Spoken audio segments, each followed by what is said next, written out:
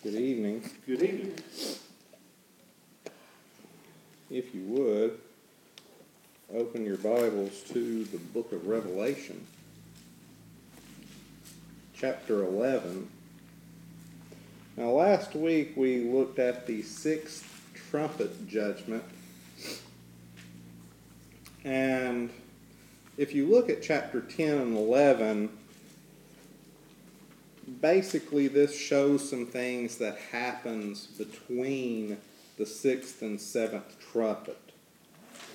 We see two things taking place. The first is an angel that is holding a little scroll, and John is told to go and take the scroll from the angel and then to eat it.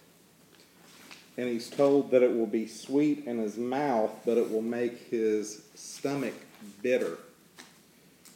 And if you think about that, what that means is if you look at the truth of God's Word, if you look at the truth of God's judgments, the judgments are sweet to us. The Word is sweet to us.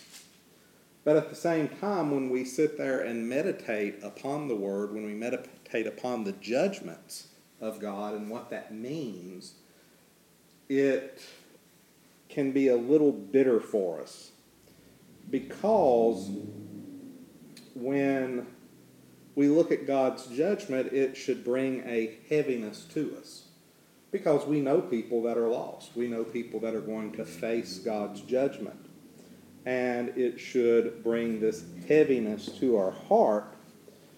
And that's what pretty much John was being told. He was to take this little book and he was to eat it, and it would be sweet in his mouth, but then it was going to make his stomach bitter.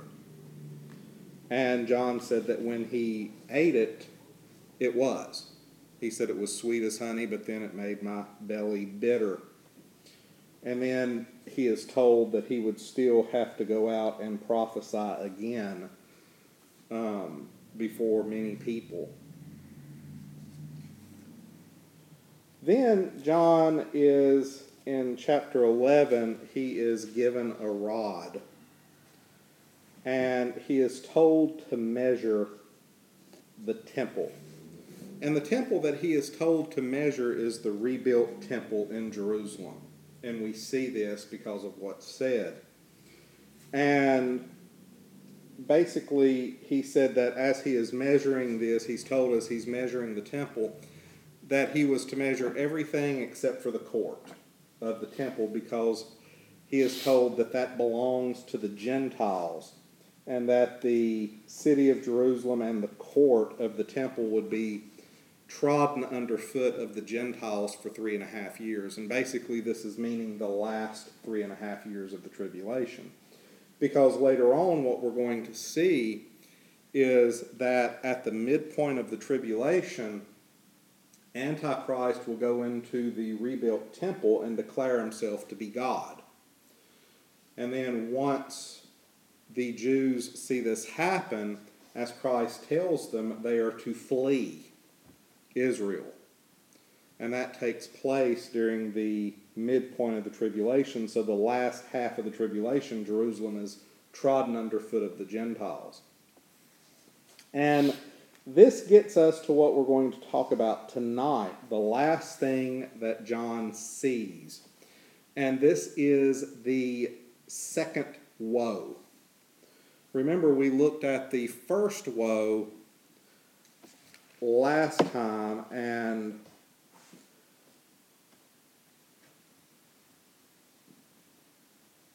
we looked at part of the second woe, which was the fifth and sixth trumpet. So this is the last part of that woe that John is told about. So look at chapter 11, verses 3 through 14. It's written, "And I will give power unto my 2 witnesses, and they shall prophesy 1,260 days, clothed in sackcloth. These are the 2 olive trees and the 2 candlesticks standing before the God of the earth. And if any man will hurt them, fire proceedeth out of their mouth, and devoureth their enemies. And if any man will hurt them, he must in this manner be killed. These have power to shut heaven, that it rain not in the days of their prophecy, and have power over waters to turn them to blood, and to smite the earth with all plagues, as often as they will. And when they shall have finished their testimony, the beast that ascendeth out of the bottomless pit shall make war against them, and shall overcome them, and kill them. And their dead bodies shall lie in the street of the great city, which spiritually is called Sodom and Egypt, where also our Lord was crucified. And they of the people and kindreds and tongues and nations shall see their dead bodies 3 days and a half, and shall not suffer their dead bodies to be put in graves. And they that dwell upon the earth shall rejoice over them, and make merry, and shall send gifts one to another, because these 2 prophets tormented them that dwelt on the earth. And after 3 days and a half the Spirit of life from God entered into them, and they stood upon their feet, and great fear fell upon them which saw them. And they heard a great voice from heaven saying unto them, Come up hither. And they ascended up to heaven in a cloud, and their enemies beheld them. And the same hour was there a great earthquake, and 1/10 part of the city fell. And in the earthquake was slain of men 7,000, and the remnant were affrighted, and gave glory to the God of heaven.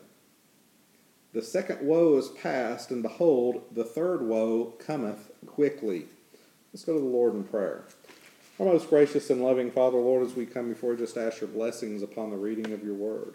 Just be with us tonight, Lord, as we worship and study your word, and just give us an insight into your word, and help us, Lord, just to learn from it. And Lord, I just pray that you would be with us tonight. Just overshadow us with your love and watch care. And again, Lord, I just pray that you would be with those that are sick and shut in, those that could not come tonight, those that may be traveling, Lord. We just lift them up to you and just ask your blessings upon them. And again, Lord, I just praise you and thank you for all the blessings that you've given us. And Lord, I just pray that you would bind down Satan and have no part of this service. We just ask this in your Son's precious and holy name, Jesus Christ. Amen. Now, John sees 2 individuals in Jerusalem that remind me of Moses and Elijah, just from the description that we have. Now, we're not told who these men are. And they could be Moses and Elijah that God sends back to earth.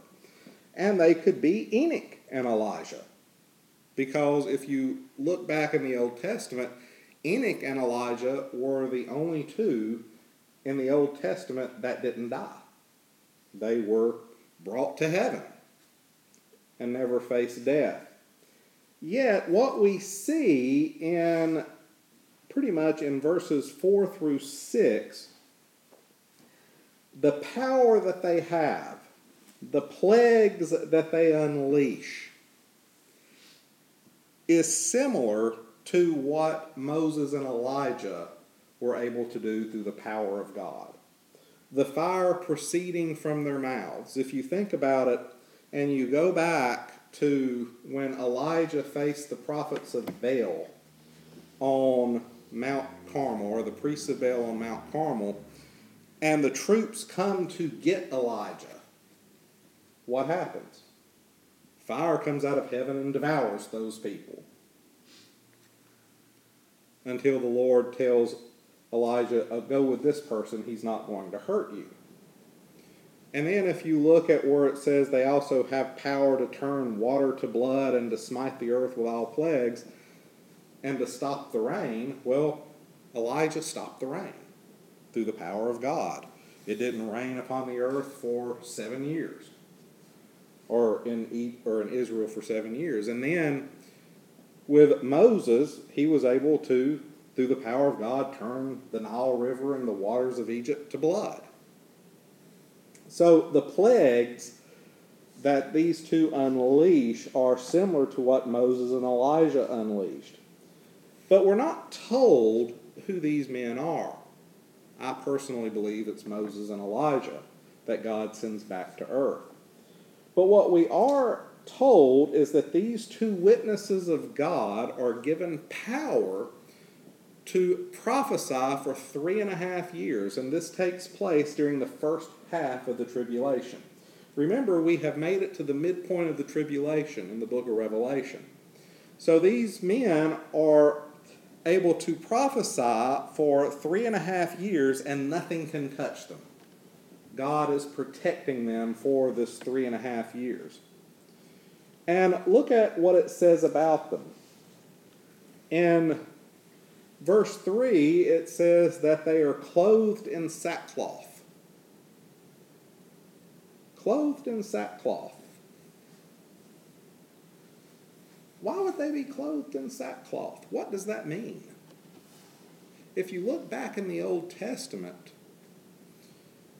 sackcloth was a sign of mourning. If someone was mourning, they would put on sackcloth, which is basically just a rough burlap.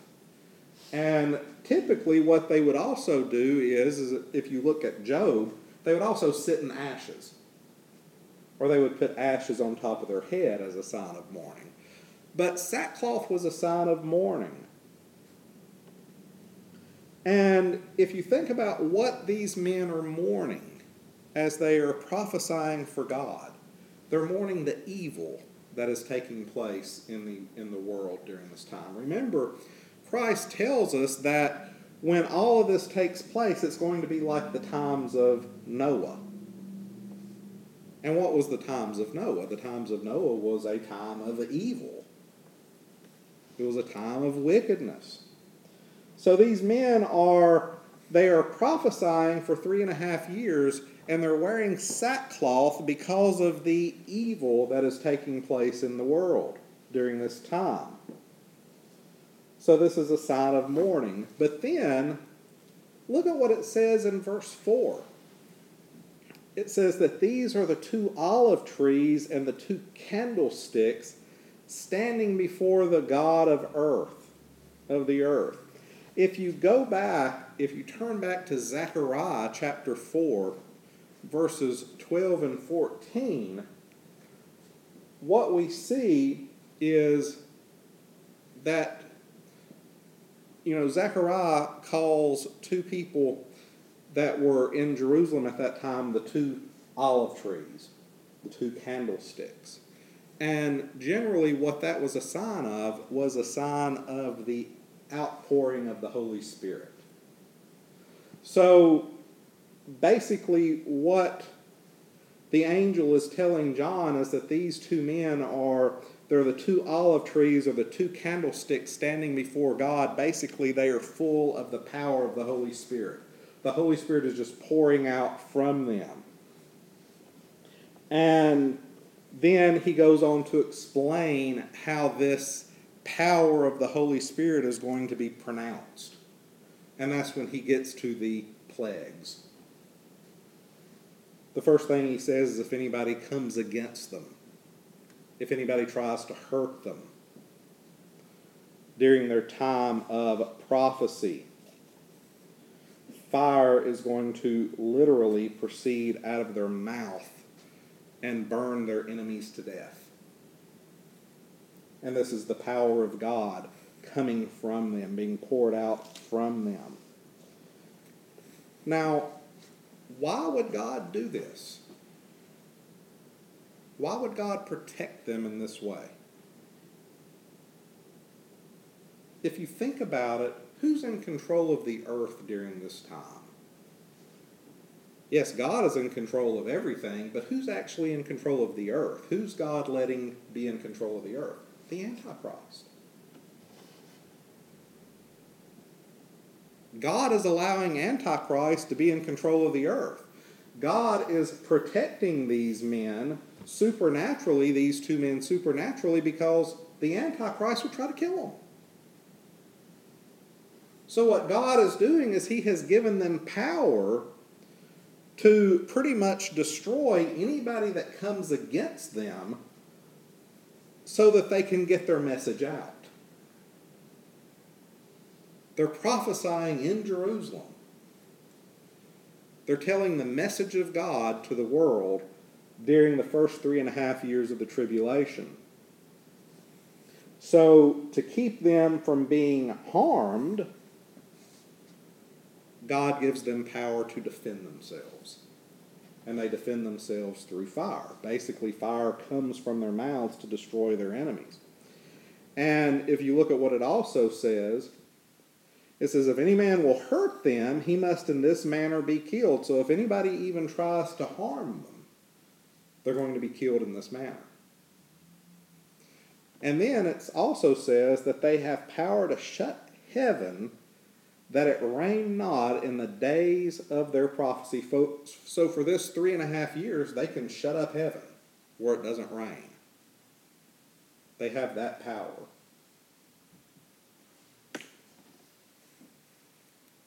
And then it says that they also have power over the water to turn the water to blood. So that if people try to harm them during this time of their prophecy, or if they feel that they need to unleash the power of God as a form of judgment, they have that power during this time. And then they can also smite, and if you look at what it says, smite the earth with all plagues. Now, if you remember, in the Old Testament, was the plagues that Moses was allowed to unleash, were they limited in scope, or did they cover the whole earth? They were limited in scope. The plagues were directed at Egypt. Elijah, when Elijah was prophesying, the power that he unleashed from God, was that over the entire earth or limited in scope? It was limited in scope. It was focused at Israel, particularly the northern tribe of Israel. Only the northern tribe of Israel suffered the drought during the time of Elijah.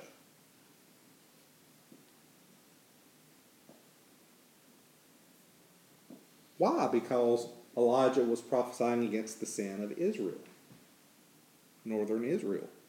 Moses was directing that power against Egypt because God wanted the Egyptians to let his people go. Here, though, these two prophets are prophesying against the whole world, the whole earth. So their plagues can smite the earth, the entire planet. So from Jerusalem, these two men have power to send plagues over the entire planet as a form of judgment from God. So not only do we see, earlier, not only do we see the seal judgments and then the trumpet judgments coming from God, these men also have power to send judgment upon the earth from God. That can affect the entire earth. So basically they have power like the Old Testament prophets, and that power is directed at the planet. All the people on earth could be affected by what these men do. So what happens? They are allowed to prophesy for 3.5 years. Now, if you think about the reason why they're allowed to prophesy for 3.5 years, basically it is their time of prophecy takes place during the first half of the tribulation. The last half of the tribulation is the Great Tribulation, which is where all the plagues get worse. Where Satan himself, being cast to the earth, is on the earth possessing the Antichrist. So these two men are given the first 3.5 years. And what happens? If you look at verse 7, it says, "And when they shall have finished their testimony, the beast that ascendeth out of the bottomless pit," this is the Antichrist, This is the Antichrist. He's not indwelt by Satan yet. This is the beast out of the pit. The Antichrist. It says, shall make war against them and shall overcome them and kill them. So he cannot kill these two men until God allows him to kill them. So at the midpoint of the tribulation, God, after the 3.5 years where these men have prophesied, God removes his protection from them. And Antichrist kills them. And what happens? Now I want you to think about something. John wrote these words 2,000 years ago. And I want you to focus on what he says. And their dead bodies shall lie in the street of the great city, which spiritually is called Sodom and Egypt, where also our Lord was crucified. And they of the people and kindreds and tongues and nations shall see their dead bodies 3 days and a half, and shall not suffer their dead bodies to be put in graves. And they that dwell upon the earth shall rejoice over them, and make merry, and shall send gifts one to another, because these two prophets tormented them that dwell on the earth. The entire planet sees them killed by the Antichrist. 2,000 years ago, that wasn't even possible. But here John is saying 2,000 years ago that when these two men are killed, everybody on this planet will see it and rejoice over it.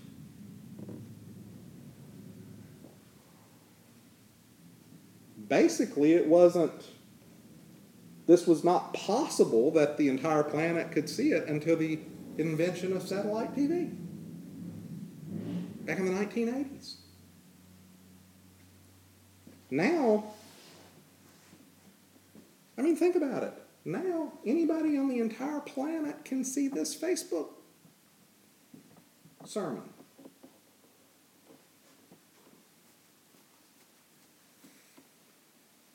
So their bodies are going to lie in the street of Jerusalem, and all the people around the earth are going to see these men get killed by the Antichrist, and their bodies laying in the street, and they're going to rejoice over it. Because the men that had tormented them, that had sent plagues, that had preached against their evil, are dead. And they're going to send gifts and celebrate the death. Not even letting these two guys be buried. Think about that. Just letting their bodies lay there for 3.5 days. Why? Because of the plagues and the torment that these two prophets brought against the evil people on this planet.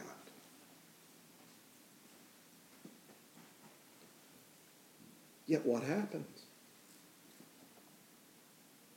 They don't stay dead.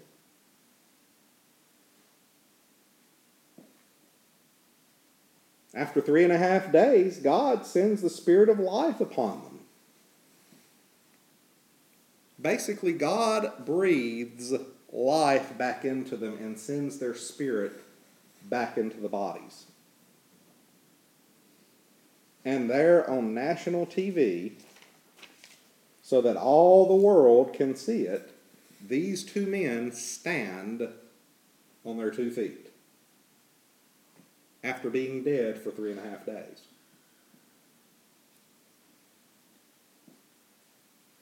Because all the people on the planet saw them die and they rejoiced.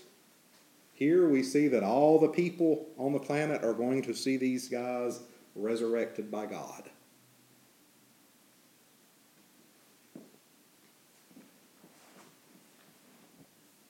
All the world are going to see this miracle from God. And if you think about it, at this moment, after witnessing all the things that they have witnessed thus far, After all the plagues that have been unleashed upon the earth thus far, and all the people dying thus far, what we see is when God resurrects these two men, and you look at what it says that great fear fell upon them. Basically, the fear of the Lord came upon them. They were terrified of God because of what God had just done. And then it says they hear God's voice from heaven saying, "Come up hither." And then the two men ascend back up into heaven in front of everyone.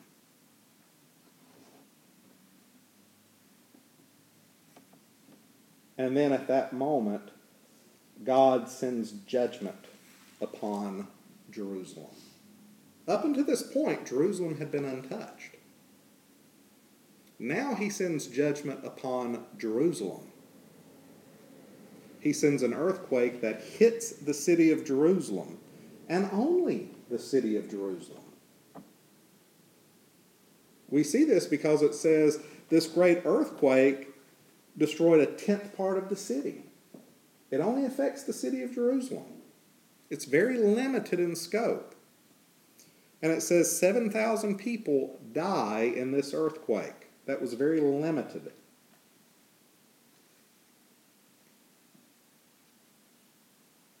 Now, why would God send this judgment against Jerusalem? Because think about what had happened in the past.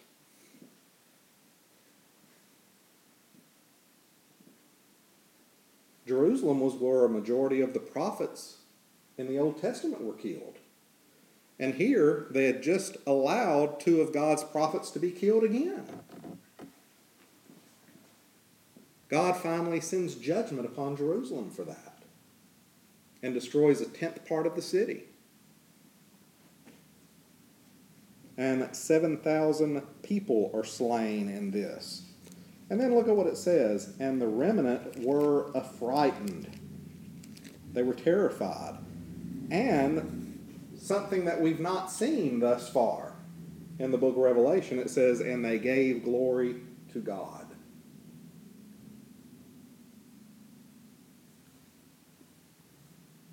They gave glory to God. They praised God for what they had seen. But this is just momentary. Because later on, during the upcoming vial judgments, they start cursing God again. But here, momentarily, they give glory to God for what they've seen. But soon they would start cursing him again. But then look at what we see in verse 14. It says, the second woe is past. This is the end of the second woe. The death and resurrection and earthquake. The death and resurrection of the 2 prophets and the earthquake that takes place ends the second woe. Basically, this ends the 6th trumpet. This is the end of the 6th trumpet judgment. And then look at what it says. Behold, the third woe cometh quickly. Now what we see happen during the third woe, there's a lot of things that take place. First, the third woe, the 7th trumpet sounds. And that ushers in the next judgments. But there's a lot of things that take place during this time. Pretty much what we see is another war takes place in heaven during this.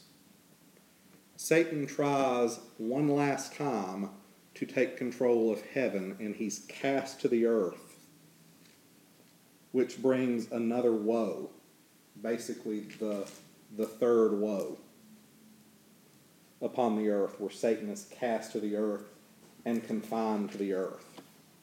Antichrist is killed and then resurrected by Satan,